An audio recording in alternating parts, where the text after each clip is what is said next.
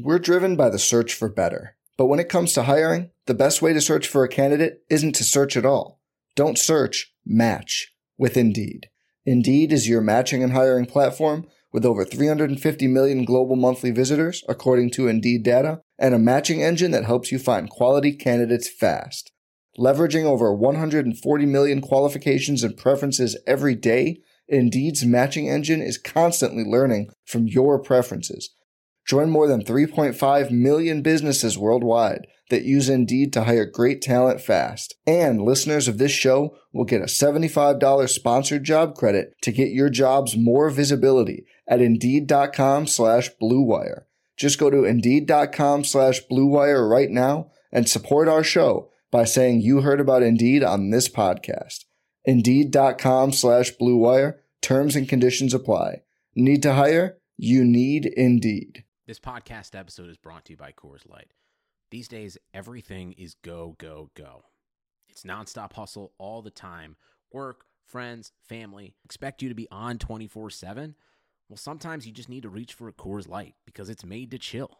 Coors Light is cold lagered, cold filtered, and cold packaged. It's as crisp and refreshing as the Colorado Rockies. It is literally made to chill. Coors Light is the one I choose when I need to unwind. So when you want to hit reset, reach for the beer that's made to chill. Get Coors Light in the new look delivered straight to your door with Drizzly or Instacart. Celebrate responsibly. Coors Brewing Company, Golden, Colorado. Support for this podcast comes from Wild Turkey Kentucky Straight Bourbon Whiskey. Let's tune in to their one-on-one with Jamal, a real bartender from Old Fourth Ward in Atlanta. I really get into the backstory of whatever I'm pouring, out of respect. There are literally years of experience behind these bottles. Wild Turkey, same recipe since 1942. If you want a true classic, this is what you want to order. Wild Turkey. Wild Turkey Distilling Company, Lawrenceburg, Kentucky. Copyright 2020, Campari American, New York, New York. Never compromise, drink responsibly.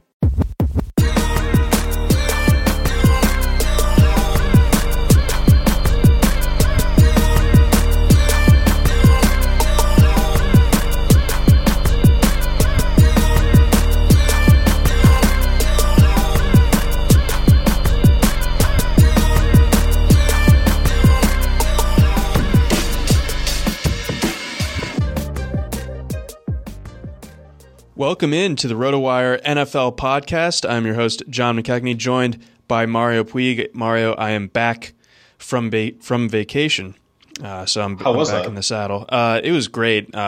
Girlfriend and I went back to the D.C. area.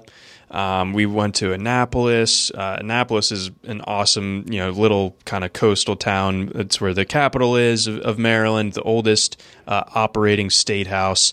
It's beautiful, beautiful town there, and went around to different spots in Georgetown and DC, and just kind of did it up for a week. And I didn't worry about work for a week. I listened to exactly 0 podcasts, so my brain feels healthy, and now I feel ready to roll. Like now I'm like fully locked in as like the calendar moves forward and sports are like officially back.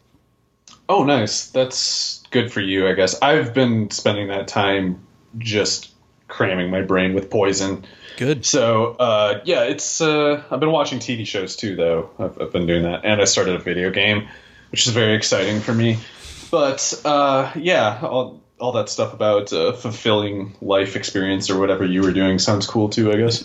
It is all right, I suppose. That was the extent of it. It was weird, like flying for the first time since all of this happened. I think everyone was pretty good about like wearing masks and whatnot, but like we had to like connect in O'Hare, kind of business as usual there. Like everyone's wearing masks, but like the crowds were about the same as they ever were. The plane, wow. They let you move around a little bit. If there are like rows available, they'll like understand that you want to like social distance and stuff. But I still think that in an ideal world, the airline companies would prefer to have their planes full, which I don't think is a great idea right now, but it is what it is. Yeah. Funny thing, massive consolidations of capital tend to want more all the time, no matter what the repercussions are in the process. So Yeah, those spacious flights are probably a thing of a limited timeline. That's probably going to get turned into what is it, like barge kind of packed in. It's going to be like the back of Snowpiercer probably within a week. Oh, great. Yeah. So, travel in the age of Corona, really, really fun. I totally recommend it. But before we dive into today's show, going to give a brief overview. And again, our podcast is brought to you by Dynasty Owner and our friends over at FanDraft.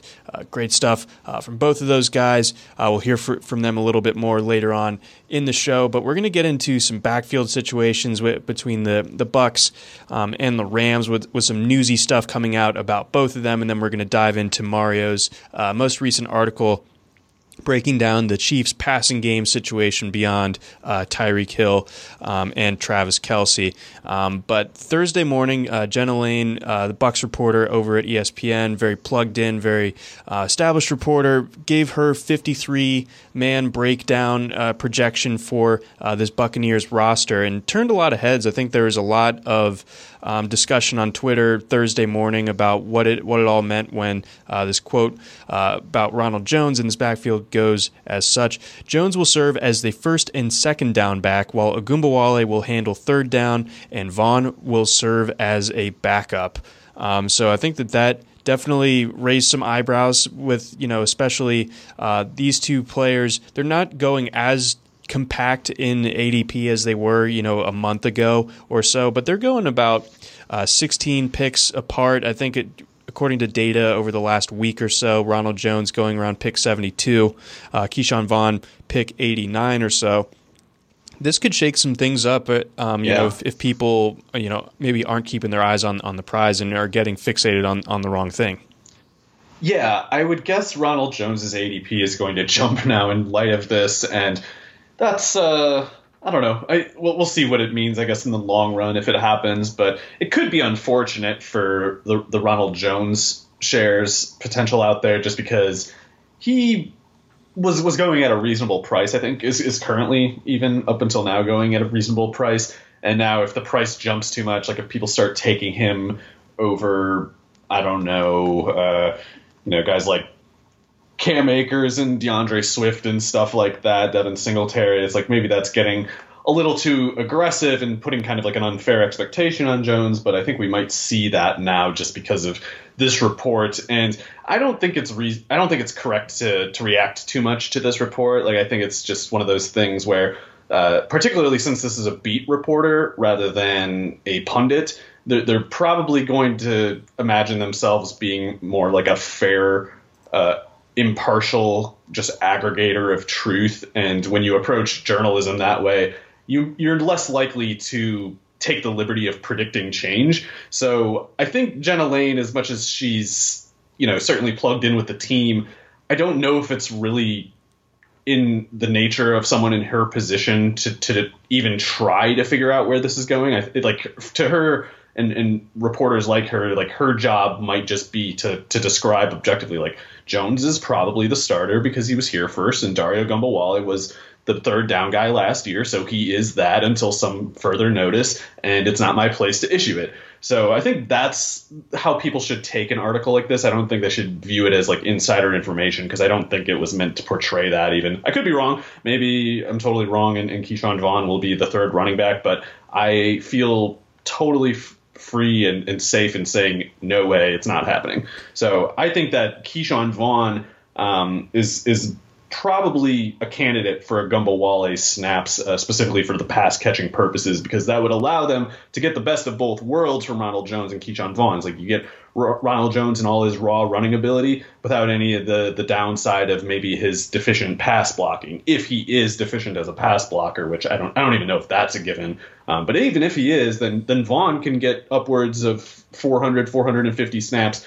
just playing some of the Peyton Barber share and the Ogunbowale share from last year, and it would still leave Jones for 500 plus snaps. Yeah, I think that those are really important distinctions. Obviously, Peyton Barber being gone, that leaves up 347 snaps up for grabs. And we were talking about this on the XM show, but when it comes to Ogunbowale, swallowing up 367 snaps a year ago, that probably has more to do with the Bucs just simply being light on legitimate NFL running backs in their backfield. Yeah. They had Peyton Barber starting, Yeah, see, it's really bad. So again, I gotta say, like that, this is probably the only team in the NFL where Ogunbowale would have seen, even close to that level of work, 367. And I think you brought up a good point too. Like, even on the Dolphins, like Patrick Laird, a better pass catcher than Ogunbowale, so he probably wouldn't have even gotten that if he was on the Dolphins. And I think that is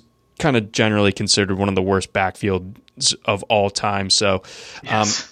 Point being, Ogunbowale, don't take this report as doctrine, because I think once Vaughn shows up and training camp gets underway, it'll be pretty obvious that he is more effective on a per snap, per rep basis than Ogunbowale. And Ogunbowale, it's not like the Bucs are super invested in him, so they don't need to like force him onto the field.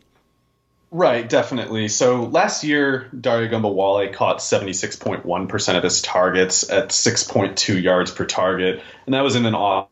Completed 60.6% of its attempts at 8.1 yards per attempt. So, yeah, he outplays the catch rate by 16, 15, but the yards per target and the yards per attempt disparity is still a little bit more. It's 1.8 yards, 1.9 yards. And so this is not a exact science that I use when I talk this way, but to me that's below baseline production, because I kind of call 10 points in the completion rate analogous more or less to 1 full yard disparity in the yards per target, yards per attempt. So I view that as below baseline what Ogunbowale did. Like if he caught, instead of 76% of his targets, if he had caught I guess it would have been like 79, 80% or something like that, that would have been a little different. But 76% caught at 6.2 yards per target is not useful, and therefore should be easily outdone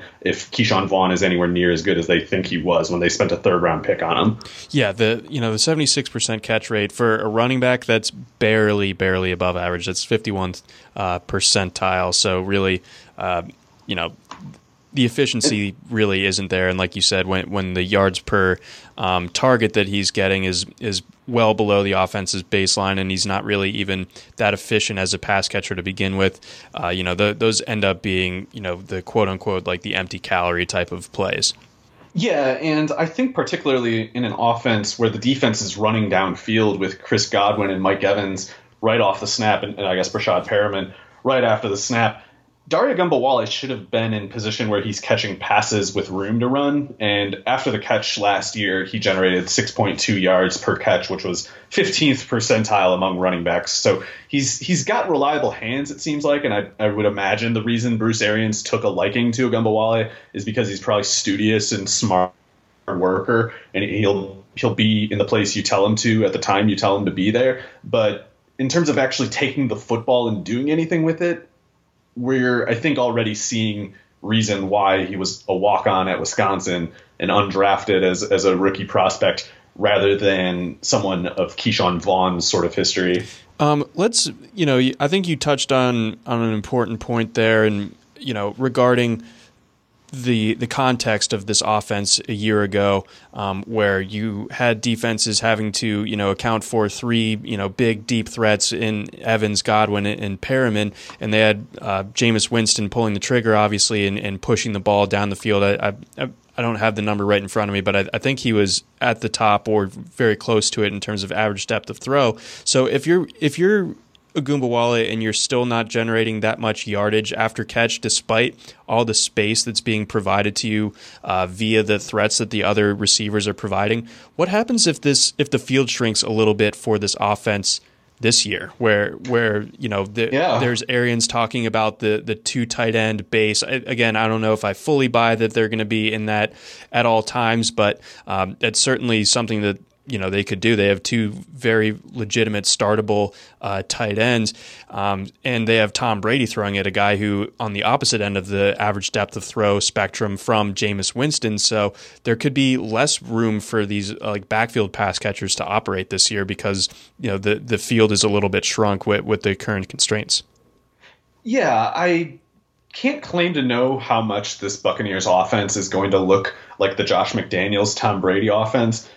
If there is a such thing possible as the Tom Brady Bruce Arians offense, I can hardly imagine what it looks like. To me, those sound like almost opposites. But it's possible that it could, or I mean, it's very likely that it'll be less downfield oriented than it was under Winston, like you said, because he just loves to. And Brady does not. Brady would rather not throw an interception. So he has a different approach, and that approach invites the safeties forward and maybe takes less room for Ogunbowale to run after the catch than he would in the same scenario last year.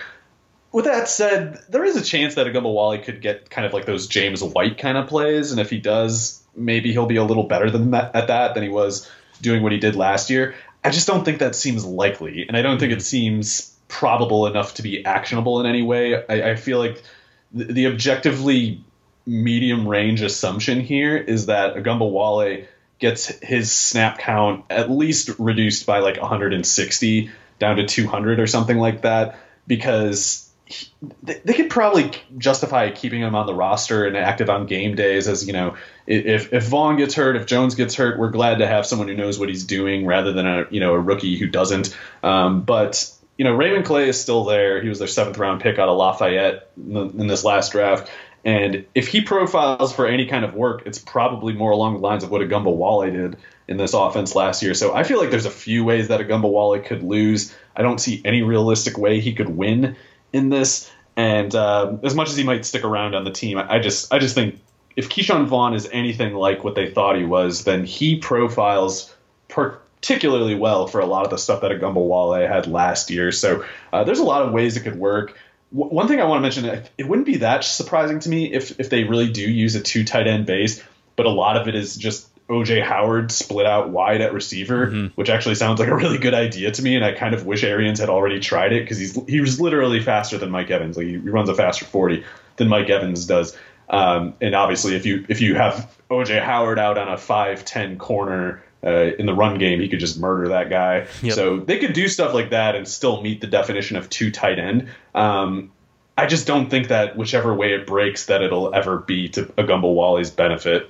No. So don't fall for the cheese there, because there's a lot of ways that the bottom falls out as far as his snap count, as far as his workload is concerned. And then, like you said, if Vaughn is even 80% what we think he's going to be, then he's going to come in and command well over 300 snaps just from the jump. Just again with Barber's snaps up for grabs, and then in addition to that, him just giving more valuable reps than Ogunbowale. It should be set up to where it's Jones and it's Vaughn, and both of them end up returning some value at their respective ADPs. And now that they are a little bit more spread out, I think that there's a general opinion now forming about what this backfield looks like. I still feel like in looking at some of these other crowded backfields that have question marks, the Ravens one with Dobbins and Mark Ingram is a tough one to figure out, and the Miami one,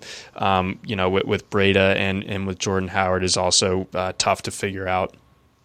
Yeah, it's like sometimes you get those guys lining up in a similar range of the ADP, and sometimes your stacking or pairing interests can make the choice for you. But the way it's looking with Jones and Vaughn right now, and this is so weird for me, I was all about, well, I wasn't exactly a Ronald Jones buyer coming out of the draft, but I definitely had the position, if I'm buying one of these 2 Tampa Bay running backs, it's definitely Jones. That was just more so because he was the cheaper one of the 2 at the time. But Vaughn's price falling about 3 rounds, and especially if Jones goes higher now because of the Jenna Lane article, all of a sudden, somehow, over the course of like 6 weeks, I've gone from like the Keyshawn Vaughn hater to number 1 Keyshawn Vaughn super fan. I've got the pennant out that says Keyshawn Vaughn on it, like Homer.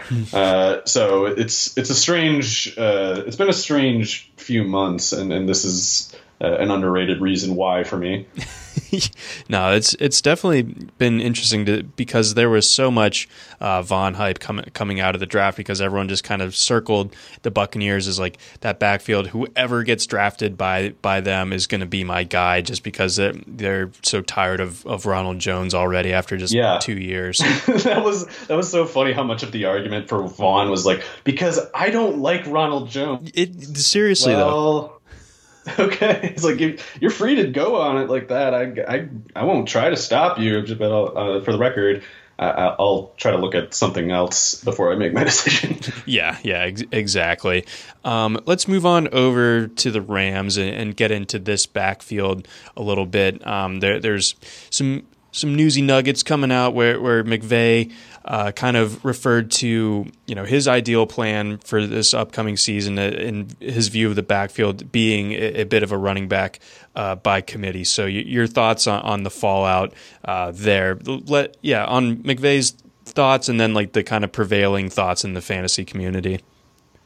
Well, it seemed like people, other than kind of like the first half hour after that report started circulating, it seems like people stopped freaking out about it at that point. Sometimes, like we just talked about with the Ronald Jones thing, and sometimes when these reports come out, people just become hysterical. Like they just go poo-poo bird, loony, and just overreact to things. They start seeing signs where there are none. They basically lose touch with reality. Luckily, I think most people didn't quite do that with Akers in this report from McVay, because it was probably the John Kelly part of it that was the tell, right? Like you might have gotten a little spooked if he was like, I think I'm going to split the carries evenly between Cam Akers and Darrell Henderson this year, because that is something that someone could buy more or less, or you can kind of start seeing the reasoning for it. If Sean McVay, by all accounts, a uniquely smart offensive coach, says that he's going to try to make like a 4-way split that includes John Kelly, you can probably conclude that he doesn't really mean what he's saying, or to the extent that he means what he says, he's just talking about something different than what we have in mind, what we're looking for. Mm-hmm. We're asking him just, Sean, who's going to get carries? And he, being a football coach who has to make a game day active list and exclude 8 players from his roster, coaches tend to put a lot more, like they start to consider it a running back by committee if they have 3 or more guys active on game day, and especially if 3 or more guys see so much as 1 snap on offense. Like they start to consider it a running back by committee, because to them it's that 1 rep on offense that constitutes it. They don't call it a running back by committee only when the third guy gets to 80 carries or something like that. They'll call it a running back by committee if that third guy plays 100 snaps this year. So yeah, I don't think there's, like, if he had excluded Kelly and said just Henderson and Brown might factor in, I might have been a little more spooked for Akers. But to me, it was just a classic case of a coach just probably just offering a non-committal generality to just kind of like answer the question and throw a couple bones to his backups who he probably, he's probably earnestly happy with the way that Brown and Kelly work in practice, so he doesn't want to like bash them or anything. But he's not giving them the keys to the offense, at least not over a statement like this. No, definitely, important to note that, this is just kind of a pre-training camp, like a little lay of the land. They're replacing Todd Gurley. They got a lot of kind of unknowns there. So, of course, he's not going to like hitch his wagon to Cam Akers, to the media right out of the gate like that before we even get on the field. But, we were talking about Ronald Jones for a minute earlier, and just how like there are people that are Vaughn fans almost by virtue of just being over Ronald Jones, and I wonder if Darrell Henderson kind of carries a similar vibe in the fantasy community, where like people were going nuts on him. They were counting on Gurley exploding last year, and not in the good way, like more in like the Spinal Tap drummer way. So they drafted Henderson really high. His ADP got super bloated, and then he obviously had about as invisible of a rookie year as you're going to get, especially for someone that whose ADP settles as high as it does, or as high as it did. So looking at him for this year, he's going, and probably deservedly, like well behind Akers in drafts. Yeah. But what do you make of him? Because I think that there was legit reason to believe in him last year. It went, basically like the 0 percentile range of outcomes for him. But I think that there's a lot to Darrell Henderson to actually like. Yeah, I was definitely among those who was too high on him going into last year. Kind of ironically, though, I was kind of spared from myself because his price got so out of hand going into like the 6th, 7th round range that even I said, that's a bit too much for me. If he had stayed more in that 8th, 9th round range, I probably would have made my season much worse for myself because I would have kept buying him there. So I dodged a bullet there, but not because I deserved to. So maybe that's the only reason why I'm able to not be so bitter about Henderson.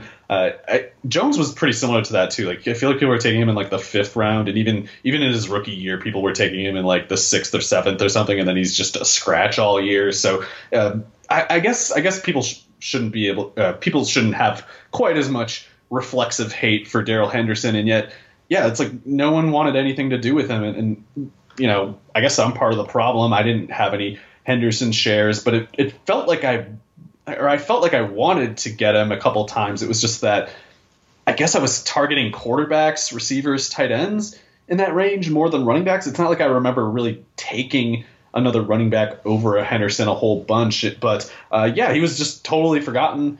Even in the past week, when I feel like there's been a little bit more discussion about him, a little more recognition for Henderson in the past week or so, and yet still 138 on NFFC, 140.6 in the ADP. So late 11th round.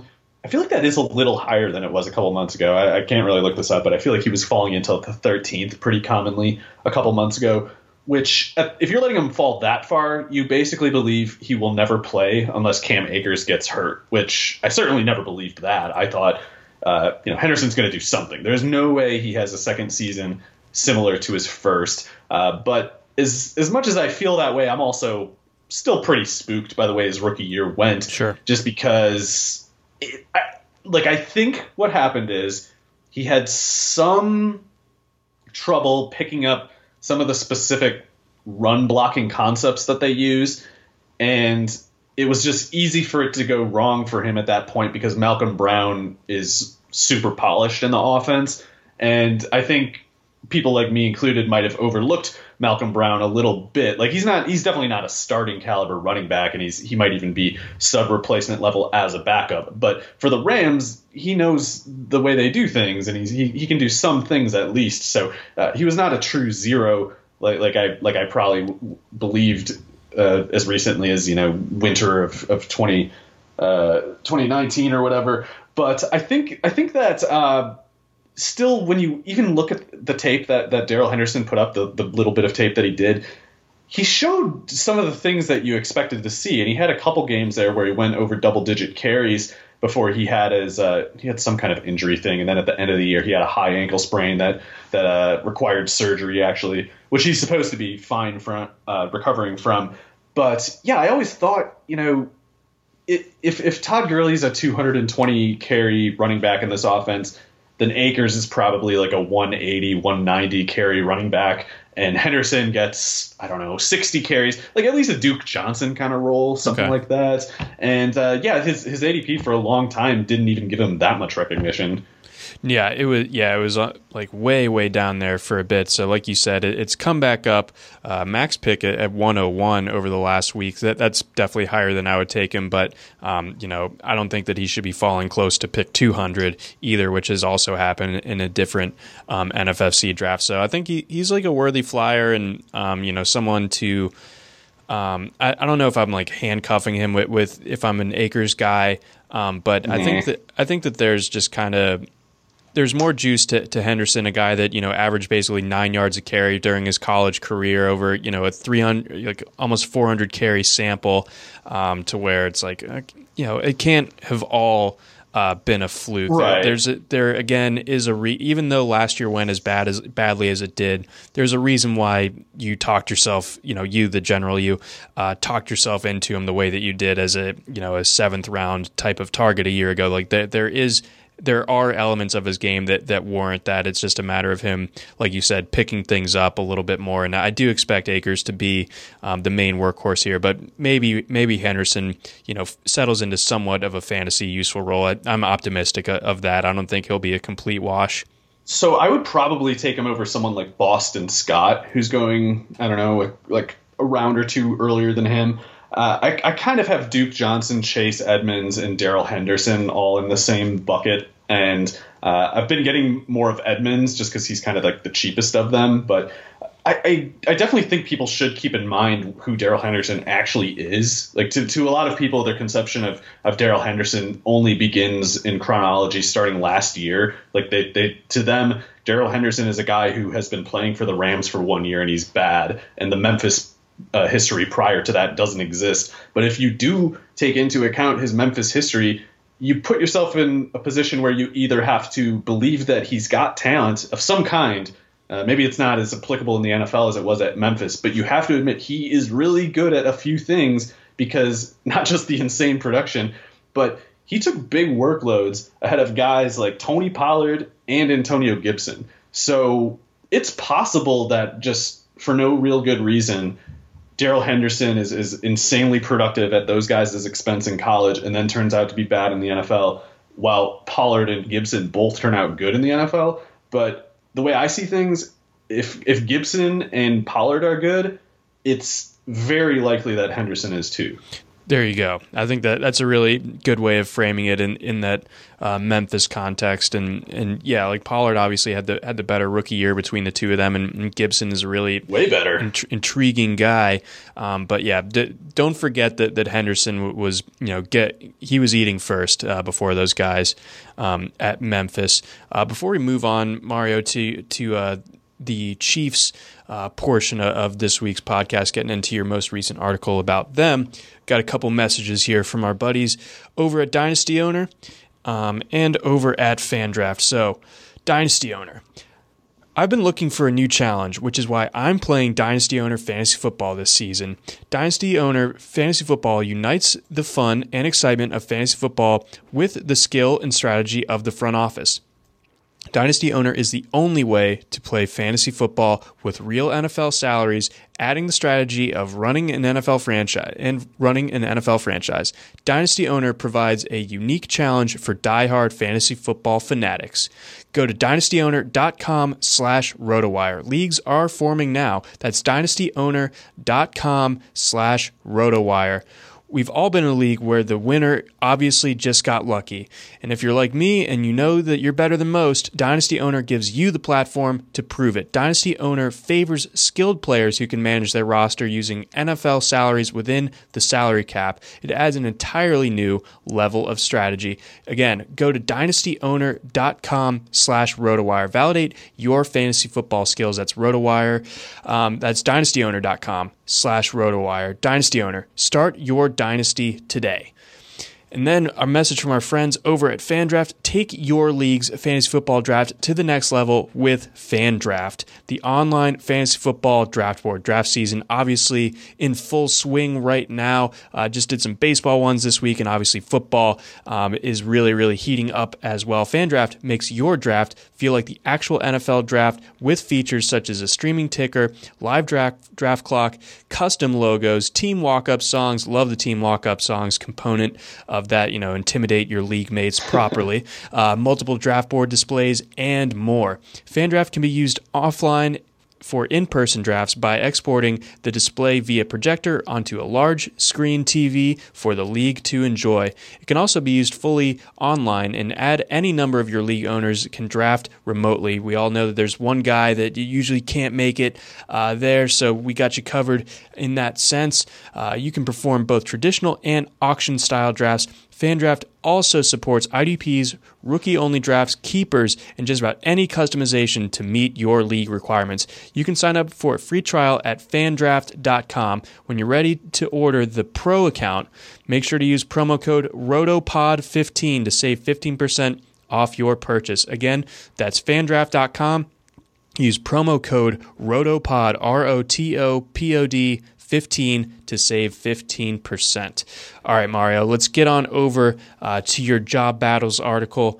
going over this Kansas City Chiefs offense, obviously one of the more desired offenses to get shares of, and obviously the passing game in particular. We know who Tyreek Hill is. We know who Travis Kelce is. So let's get into this group, because it's been tough to parse out who that number 3 target in this offense is going to be. Yeah, and I guess we should do the every time we talk about the Chiefs, we got to do the disclaimer. So this is a Mecole Hardman Superfan podcast. Correct. And we primarily we're called a RotoWire football podcast, and we are that. But primarily our initial cause was hyping Mecole Hardman, who's just the most important prospect. But no, we did like him a lot before. Back when people were probably like 60%, 40% arguing that Riley Ridley was better than Mecole Hardman, and that Mecole Hardman was a 6th-round pick. We were pulling our hair out and screaming about how, no, he's going to go in the 2nd round. You fools. Why won't anyone listen? So I at least have never really recovered from that, and I got to acknowledge my bias on the subject. But, I've shown some growth, I think, because I look at Mecole Hardman, 103.56 in the NFFC ADP. That's not so... that's not too early. That's definitely not like the ceiling price someone could come up with if they were really ultra optimistic for their Mecole Hardman projection. And yet, John, would you believe I don't think I have more than like a couple best ball shares of his. And in redraft, I'm not that eager to draft him, at least at the current price, because, for instance, in the wide receiver order in the past week, we got Mecole going after Christian Kirk at 93.28, after Deebo Samuel at 97.2. I don't really know what to make of the Deebo thing. I'm trying to just kind of, I guess, keep my hands off of it at this point. But I would take Christian Kirk over Mecole Hardman, just because I'm pretty sure Christian Kirk's going to get like 120 targets in 16 games. With Mecole, that's something that might not happen even if Tyreek Hill were off the field. Because Mecole, at least last year, and I think this is something that makes sense for kind of a long-term issue for him, he's probably not going to be the kind of guy you can load with targets in the middle of the field. Sure. And in the intermediate area of the field. And then this article, I looked at some of this Pro Football Focus, the charting of where his targets landed on the field last year, and it was kind of interesting. It pretty much happened downfield and very near the line of scrimmage. There wasn't a whole lot happening in between there. And that makes sense because at 5'11", 5'10", 188, 187, whatever he was, Mecole's naturally just kind of like a skinny sort of receiver. He's not a guy whoever projects to weigh in over 200 pounds or anything like that. He's not a Jalen Reagor or a Deebo Samuel or a Devin Duvernay or something like that. He's more like the Marquise Brown kind. And as much as we love both of those guys, I personally don't really think of either as like a 100 catch kind of player. I'm thinking more like 80 catch, and they're just murdering you with the downfield. They're getting a lot of touchdowns. They're doing 16 yards a catch, stuff like that. They're having 36-point fantasy games when they score multiple touchdowns. But I don't really see him becoming a major factor in the middle of the field. And that's especially true if Tyreek Hill and Travis Kelce are both active, because I love Mecole, but the Chiefs would be smart to make him a decoy to get those two going sooner than they would to use Tyreek or Kelce as a decoy to get Mecole. At least at this point in their respective careers. Like, maybe in a couple of years, Hardman will be a well-rounded beast who really can carry a passing game. But for now, his appeal is more like that Marquise Brown category, and without the actual runway that Marquise Brown obviously has in his case in Baltimore. So there's a high risk of week-to-week volatility with Hardman in his current role with the Chiefs' offense as it's currently constructed. I don't see that risk with guys like Darius Slayton at 105.72 or Jamison Crowder at 108.61. So, I also don't think in those two cases that you're sacrificing that much of the ceiling either, because again, I don't think Hardman's ceiling takes, if you think of something like in a vacuum, the lead receiver on the Pat Mahomes team, it's pretty easy to think of things like Tyreek or maybe even more. It's like you think of just maybe the number one receiver in the league. I don't think that that's possible in Hardman's case. So I feel like if you're if you're chasing some theory of his upside, it shouldn't be with that particular sort of range in mind. It should be more like he could be, I guess what I'm imagining the season to be like for Will Fuller or somebody like that. Okay. Kind of streaky because they got to go so far downfield and they got to create so much after the catch because their target volume is never going to be really, really high. But also, Mekol's a beast, and he's only been playing receiver for 3 years now. He only turned 22 in March. He runs that 4.33. He put up absurd numbers as a rookie, even though he kind of looked like he didn't even really know what he was doing half the time. So that's a player who's got a lot of potential. He's not at his full form, and he's already doing stuff that other guys could only dream of doing. This is definitely one of those when, not if kind of things. I just think that if you're taking him over guys like Slayton and Crowder, maybe even a guy like, Jalen Reagor or Mike Williams a little lower, it's like I'm taking Mecole in Dynasty, no questions asked, over those kinds of guys. But, this year, even me, the super fan, I'm a little concerned that people are maybe underrating Sammy Watkins a little bit. And Watkins is way down at 146.8. So I don't know what people think that's about. People seem to think he's just going to retire before the season. I don't know what it is. Yeah, it looks like Antonio Brown carries a higher ADP right now than Sammy Watkins over the last week. So that seems crazy to me. I want to touch on a couple of these other young receivers who are going in a similar ADP. You, of course, mentioned Kirk and Slayton.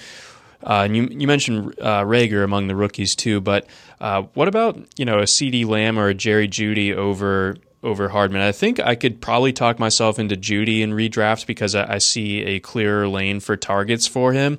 Lamb, I think is going to be at best like the third or fourth target in that Dallas offense, probably fourth, and that's all well and good. I mean, Dak was among the league leaders in passing yards a year ago, but still, that versus being the second in the pecking order, like Jerry Jeudy's going to be, like I probably take Jeudy there.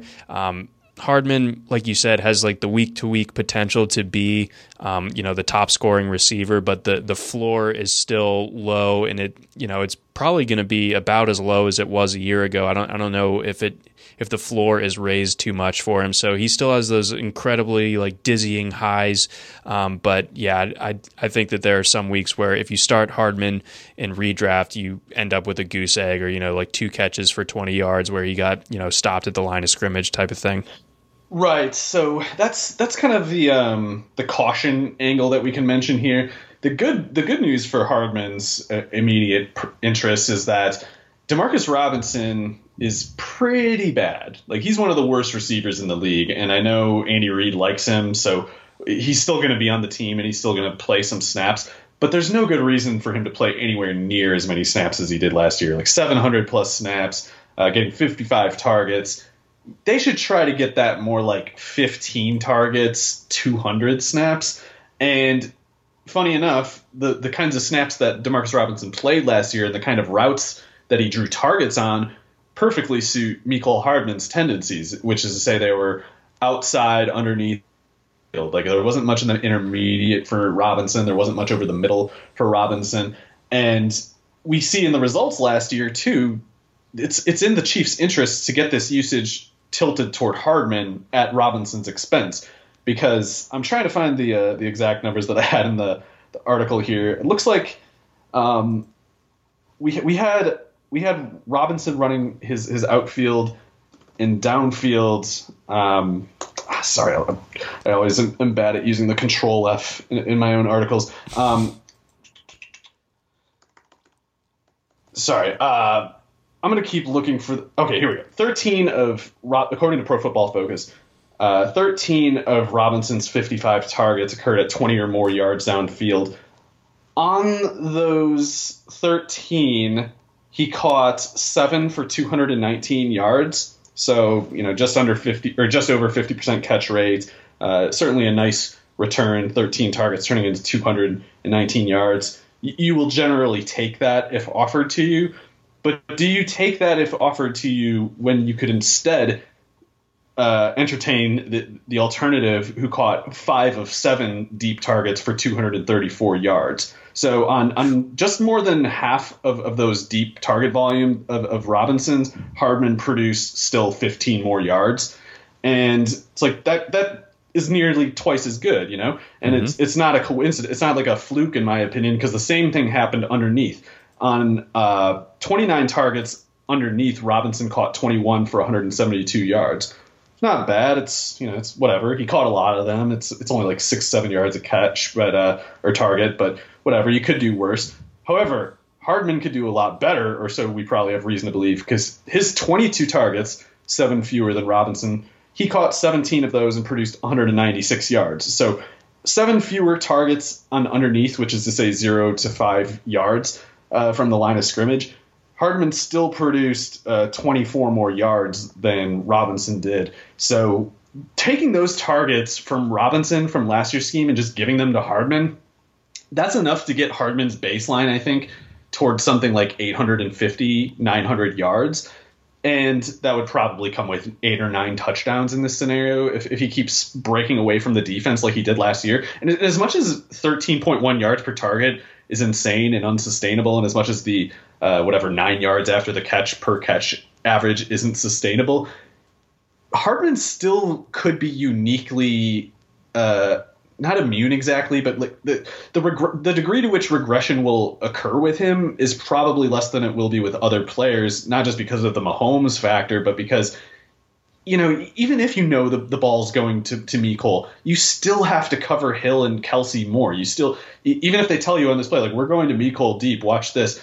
Even when they tell you that, you can't really listen. You still have to put your extra resources toward Hill and Kelce. So that's how regression normally would get a guy like Mecole. It's like he makes a big play, the defense learns about it, they adjust, they don't let it happen again, and then he needs to find new ways to make the same play. And that's kind of how regression gives and takes as players make adjustments. Right. You can't adjust to this. It's always just going to happen the same way. And, you know, this time last year, I remember List kind of, you know, driving the train of, you know, everyone saying, you know, Mahomes is going to regress X amount, blah, blah, blah. And it's like, he's going to regress. Like, you're going to package him into your regression the same way, like as if he's like an average player who regresses at the same rate as like an average player. Like, no, it's just different. And, you know, Mecole isn't as good at what he does as what Mahomes does as a quarterback, obviously. But like you said, those elements to Hardman's game, you can't lump in your average regression with that. Like, he is going to be a dynamic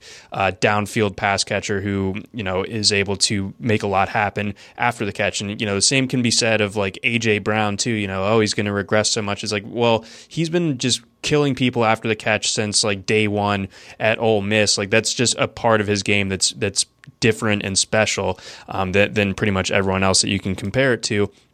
So yeah, maybe like the regression in the categories like you're saying with Hardman, like the yards after the catch, and the yards per target, like maybe they regress a little bit, but not to the extent to which you know, like it would be anything like major. Yeah, he's more talented and more qualified than most other players in whatever sample this is, and he has the easiest job of all of them by far.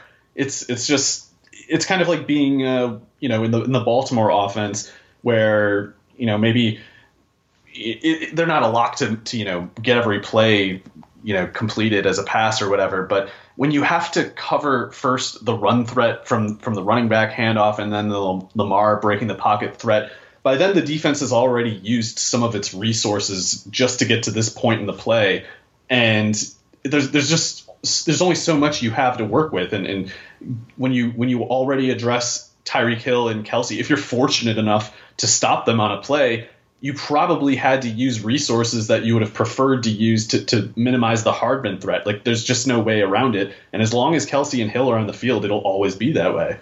Yeah, exactly. So as long as those guys are out there, there's only so much. It's also worth remembering.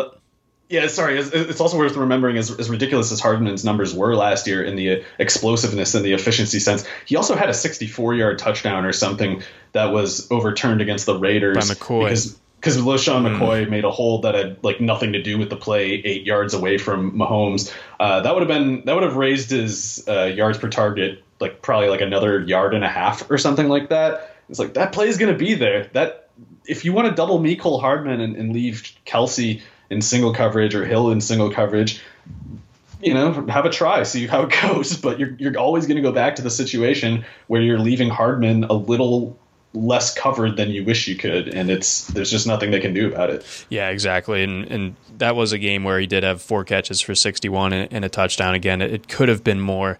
It was like his 25th game playing receiver, too, in his career.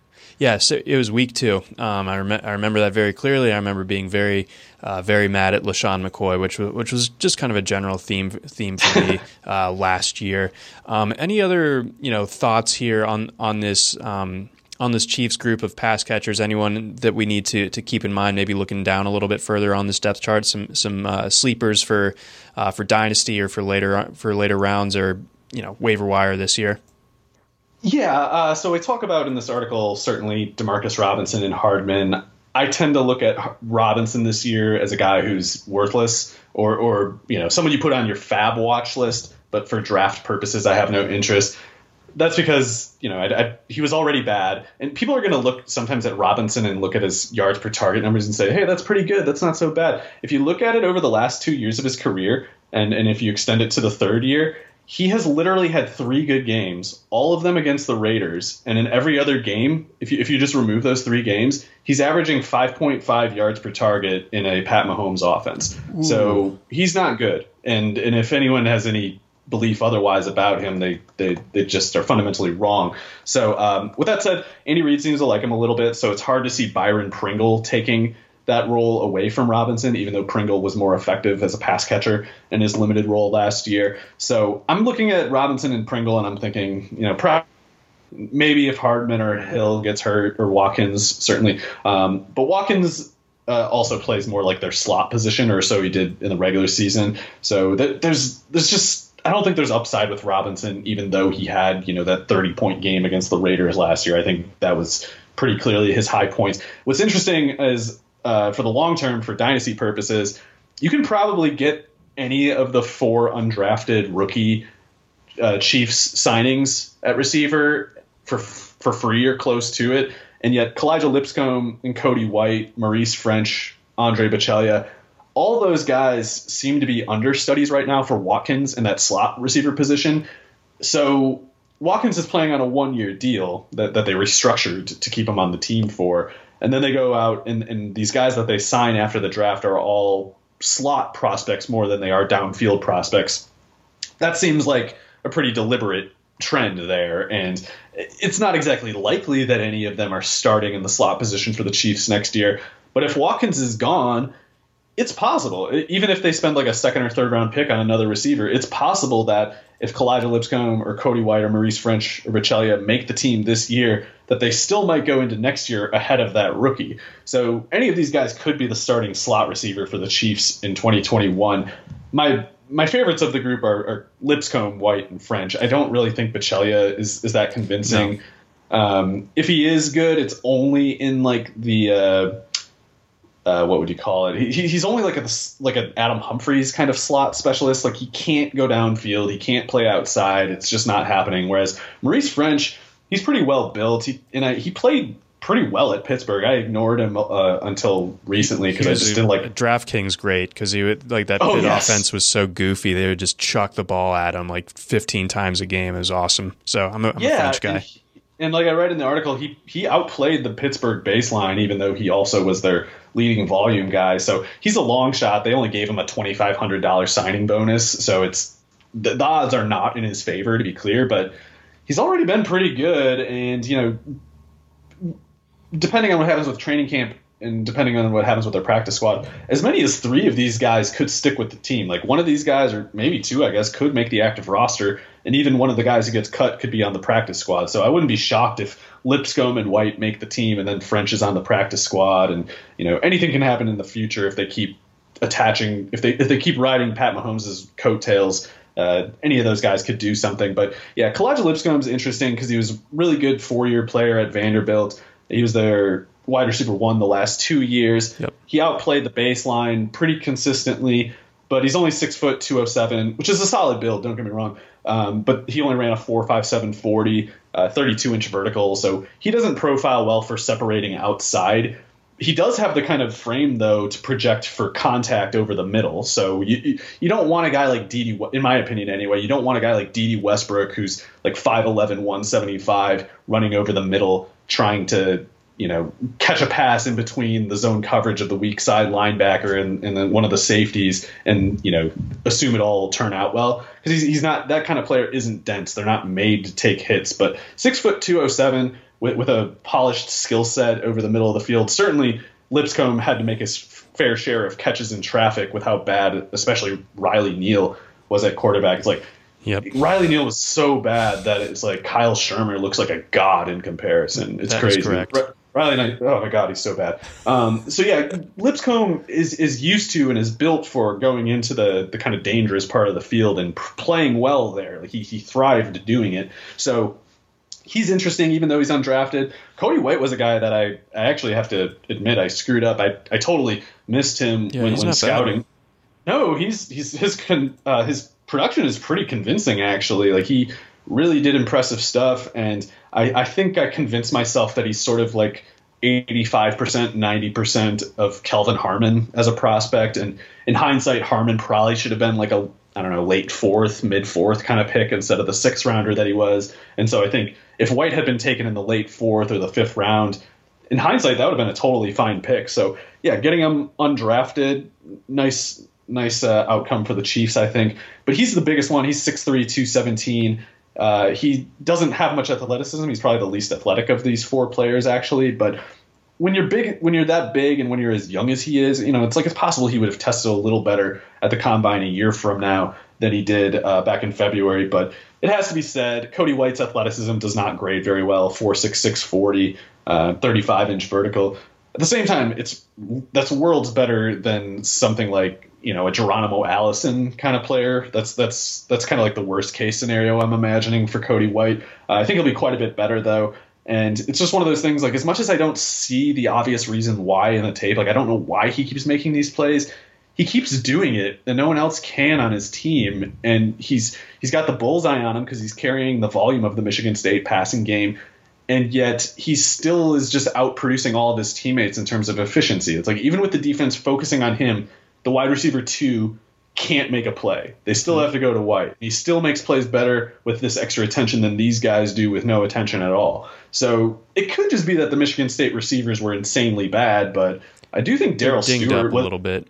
Wasn't Darrell Stewart invited to the combine too? Like, he's not exactly just XFL at best kind of prospect. Like, I don't have any interest for fantasy purposes, but if Darrell Stewart, is that the name of the guy? Yeah. Or is it DJ? Okay. The other Michigan State receiver, it's like he was clearly outplayed by Cody White. So on the off chance that Stewart sticks around for a little bit, then White almost has to be NFL viable. So there's a couple, like, those are probably my 2 favorites to make this, narrow path of 2021 fantasy relevance happen.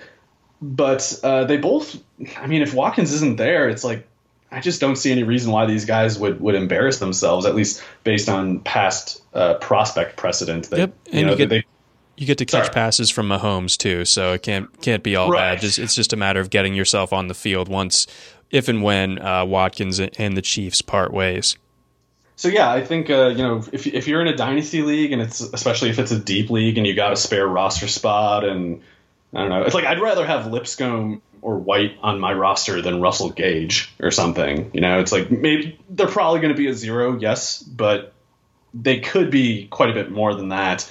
And maybe I could flip some useless prospect that I have on my bench for some trivial gain somewhere else, and then just use this other remaining roster spot on a lottery ticket like Lipscomb or White, because they already produced really well in bad circumstances, and now they're going into hopefully the Mahomes offense. Yeah, exactly. So that was a good deep dive. I think that you unearthed some things about even Cody White that I was previously unfamiliar with. But yeah, it's a a group of guys that, like you characterized, are lottery tickets, but, ones to, they have some convincing stuff to them, especially if a path gets opened up with Watkins potentially leaving after the coming season. That's going to wrap things up for today's show. Important programming announcement for you, our dear listener. Starting next week, we are going to have daily RotoWire NFL podcast. So football officially back in full swing. So our schedule as follows. Mondays, you're going to get Jeff and Liss. Must listen, of course. Tuesdays is going to be Joe Bartle and Jake Latarski. Wednesdays, Jeff Erickson's going to have an industry guest on. Thursdays, Mario and I still holding it down. So that's not going anywhere for your Thursday programming goodness. And then for Fridays, it'll be more of a DFS-centric show with Andrew Laird and Scott Genstad. So really, really nice, strong podcast lineup that we're going to have rolling out starting next week. But for Mario Puig, I'm John McKechnie. Thanks for listening to the RotoWire NFL podcast, brought to you by Dynasty Owner and by FanDraft.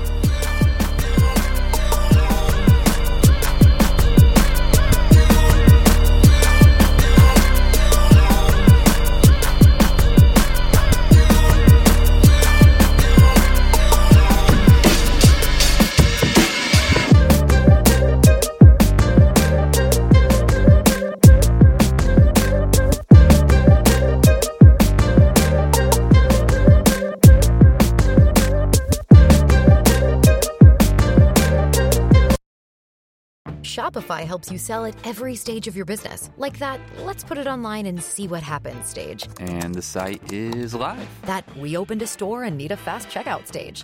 Thanks. You're all set. That count it up and ship it around the globe stage. This one's going to Thailand. And that, wait, did we just hit 1 million orders stage? Whatever your stage, businesses that grow with Shopify. Sign up for your $1 a month trial at shopify.com/listen.